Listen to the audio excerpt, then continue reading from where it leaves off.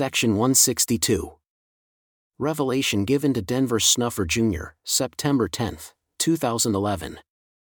On the 10th day of September, 2011, the word of the Lord said to me, "You shall no longer be called Denver, but your name shall be called David." I was startled to hear this, and it troubled me.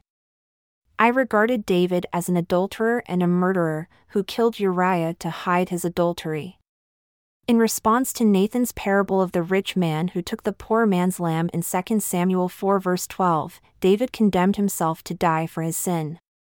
If David considered himself worthy to die, then should I not also condemn David? The more I reflected on this, the more troubled I became. I asked God to give to me another name, not the unwanted David. For a day and a half my distress grew, and I prayed repeatedly to have the name changed. I feared it memorialized and perhaps also foreshadowed failure and rebellion. I did not want to have the Lord view me as either rebellious or a failure. I thought the name was detestable, the name of a bloody man who was unfit to build the Lord's house, whose family was torn apart by infighting.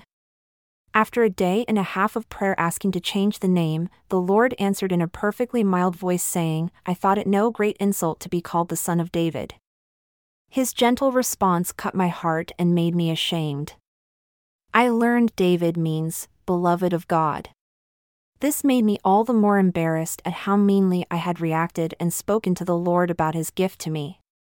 Instead of thinking it an unworthy name, I concluded I was unworthy of his gift. I asked him to forgive me, and he frankly did so.